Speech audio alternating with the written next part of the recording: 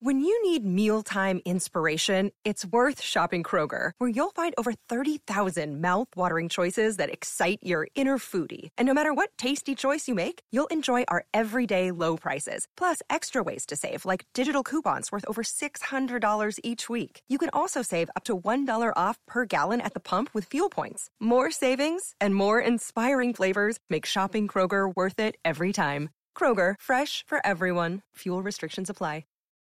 Please join me in welcoming Don Samuels to the Judge Jeanine Pirro Tunnels to Towers Foundation Sunday morning show. Okay, Don, are you there? I'm here, Jeanine. Can you hear me? Yeah, I can hear you. You can call me Jeanine or Judge. It doesn't matter. Don, you are a native of Jamaica. You are 72 years old. You came here at the age of 20. You've been living in the United States for 52 years. Now, you eventually settled in Minneapolis. You're a designer. You were inventing and creating toys for major manufacturers. Maybe one day we'll talk about that. But you were also a member of the Minneapolis City Council from 2003 to 2014. Tell me, what was it about Minneapolis that brought you there? Well, I came here originally to work for a little game company called Lakeside Games, and I ran the design department. And then after Lakeside went out of business, I rejoined my former coworkers here, and we started a design studio where we invented and designed toys. But all through that time, I was living in parts of the city that were considered the challenged part of the city, ghetto or violent communities. That was a commitment I made in college when I realized my debt to the African American community, that I could walk out of a college and get a job based totally on my skills, something that wouldn't have happened years ago, but for the sacrifices of the civil rights movement. Children went to jail, young people got imprisoned, and I, as a black man, walk out of an airplane and land into the land of opportunity that was wider and more accessible than if I had arrived 20, 30 years earlier.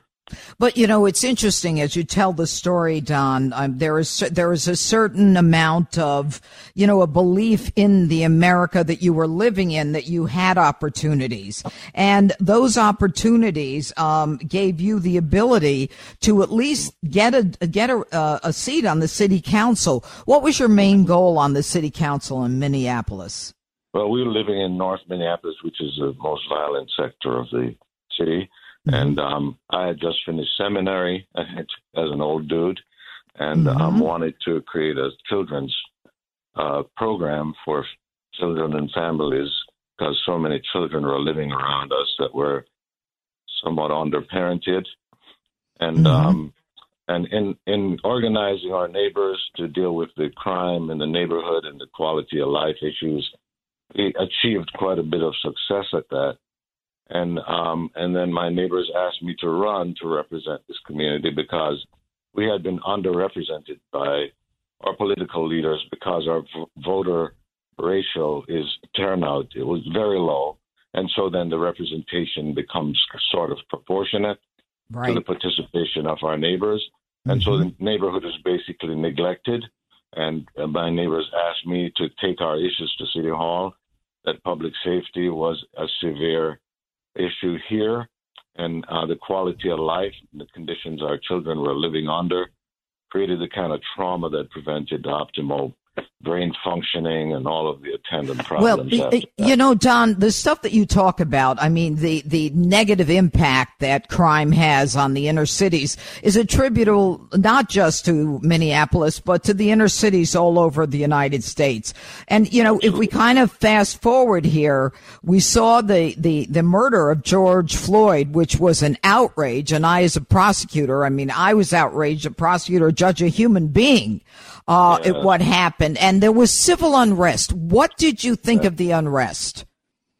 Well, you know, first of all, let me say we felt a great deal of appreciation, gratitude for the protesters. We, in fact, Sandra and I, and our young charge mentee who lives with us, Marcus, a neighborhood kid that we were seeing through high school, And we all went on the protest. I had my picket signs, and we had our picket signs. We were marching just a day or two after the Floyd killing, which was heinous and horrible, reprehensible.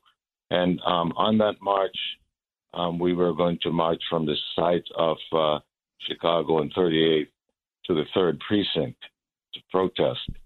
And on the way, we just felt a vibe that in the crowd were elements that were not really so much pro-community, but anti-police, which is different. It's a little shade of difference there. That, in fact, we were marching against abusive policing for our community, while it seems that there were people in the march who were marching against police because they hated them. And so they were not motivated by the love of the community, but by hatred for the police or authority or whatever. And we have seen this, Don Samuels from Minneapolis. We have seen this in cities across the nation with the protests last summer after George Floyd, where pretty much individuals from out of the community came in to really instigate. And then, of course, we saw the violence, we saw the burning, we saw the looting, the arson. And to just kind of fast forward, you living in the inner city, you must have lived in fear, I imagine, of what was going to happen. Yeah, well, we turned back. My wife, very sensitive on these issues, and she said, something is not right here. Let's turn back. And we left that march, and that was the night that that crowd, in fact, did go on to burn the 3rd Precinct down. Yep. So we were correct in that, and we had seen that vibe at the siege of the 4th Precinct here on the north side. There's an element. It's a minority, but a lot of the protesters do not have the sophistication, the good protesters, to discern that there is this faction that is not going to be helpful to them. Wow. And they feel that this faction will scare people a little bit, and they will be able to achieve their purpose because of fear that this faction puts in the heart of the people or the leadership. Right. And so they coddled them a little bit.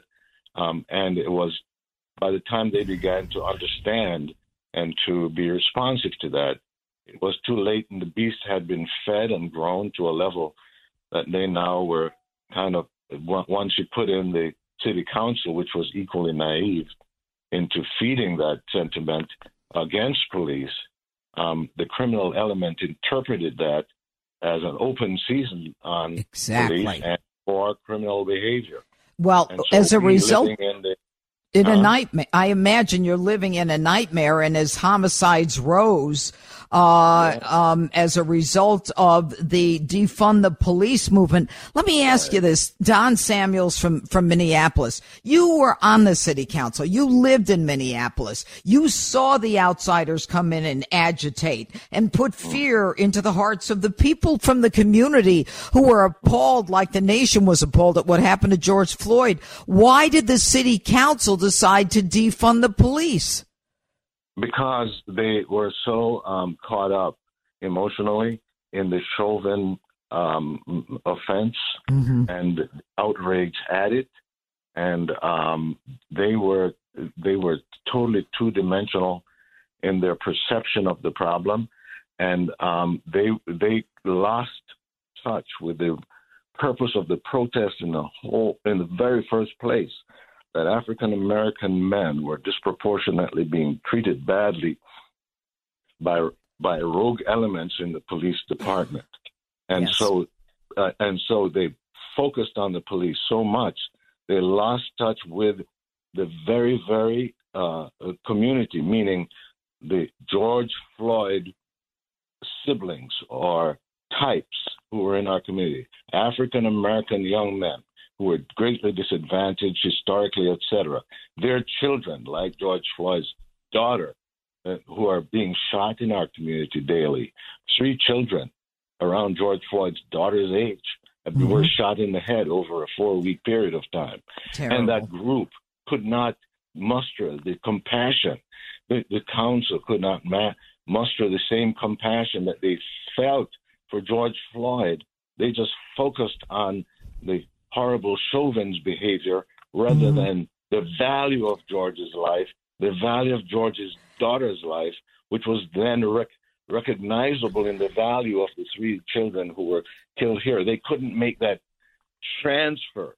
Right. It's so unfortunate. Well, and that, but here's the difference. I mean, they didn't care about the community. They only cared about an ideology. And you decided that you were going to sue, you and your wife, Sandra, and several neighbors, by filing a lawsuit against the city for failing to provide the minimum number of police officers per citizen in Minneapolis. And a judge ruled last month in your favor, ordering the Minneapolis Police Department to hire more officers. Now, now the city council has reversed the original decision to defund the police. How many people had to die for these fools to understand that they were being played by ideological anti-police forces? Well, we try to not go against them so strongly. We know that their motivations are for the good, but that their maturity is at a level that is not useful to the community at this time.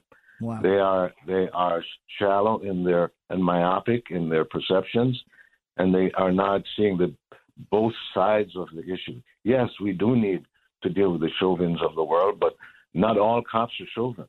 That's Most right. Cops are pretty decent guys. And we do need the transformation of the police department. But if you get rid of all the police, or if you demoralize the police, the community that you're trying to save is going to be imploding from within, because there are elements of young people in the community, like George Floyd, who couldn't optimize their dreams because of the circumstances. They got frustrated. All right. They're angry. They're lashing out. The very young people that you're trying, and they're lashing out at each other and on the community.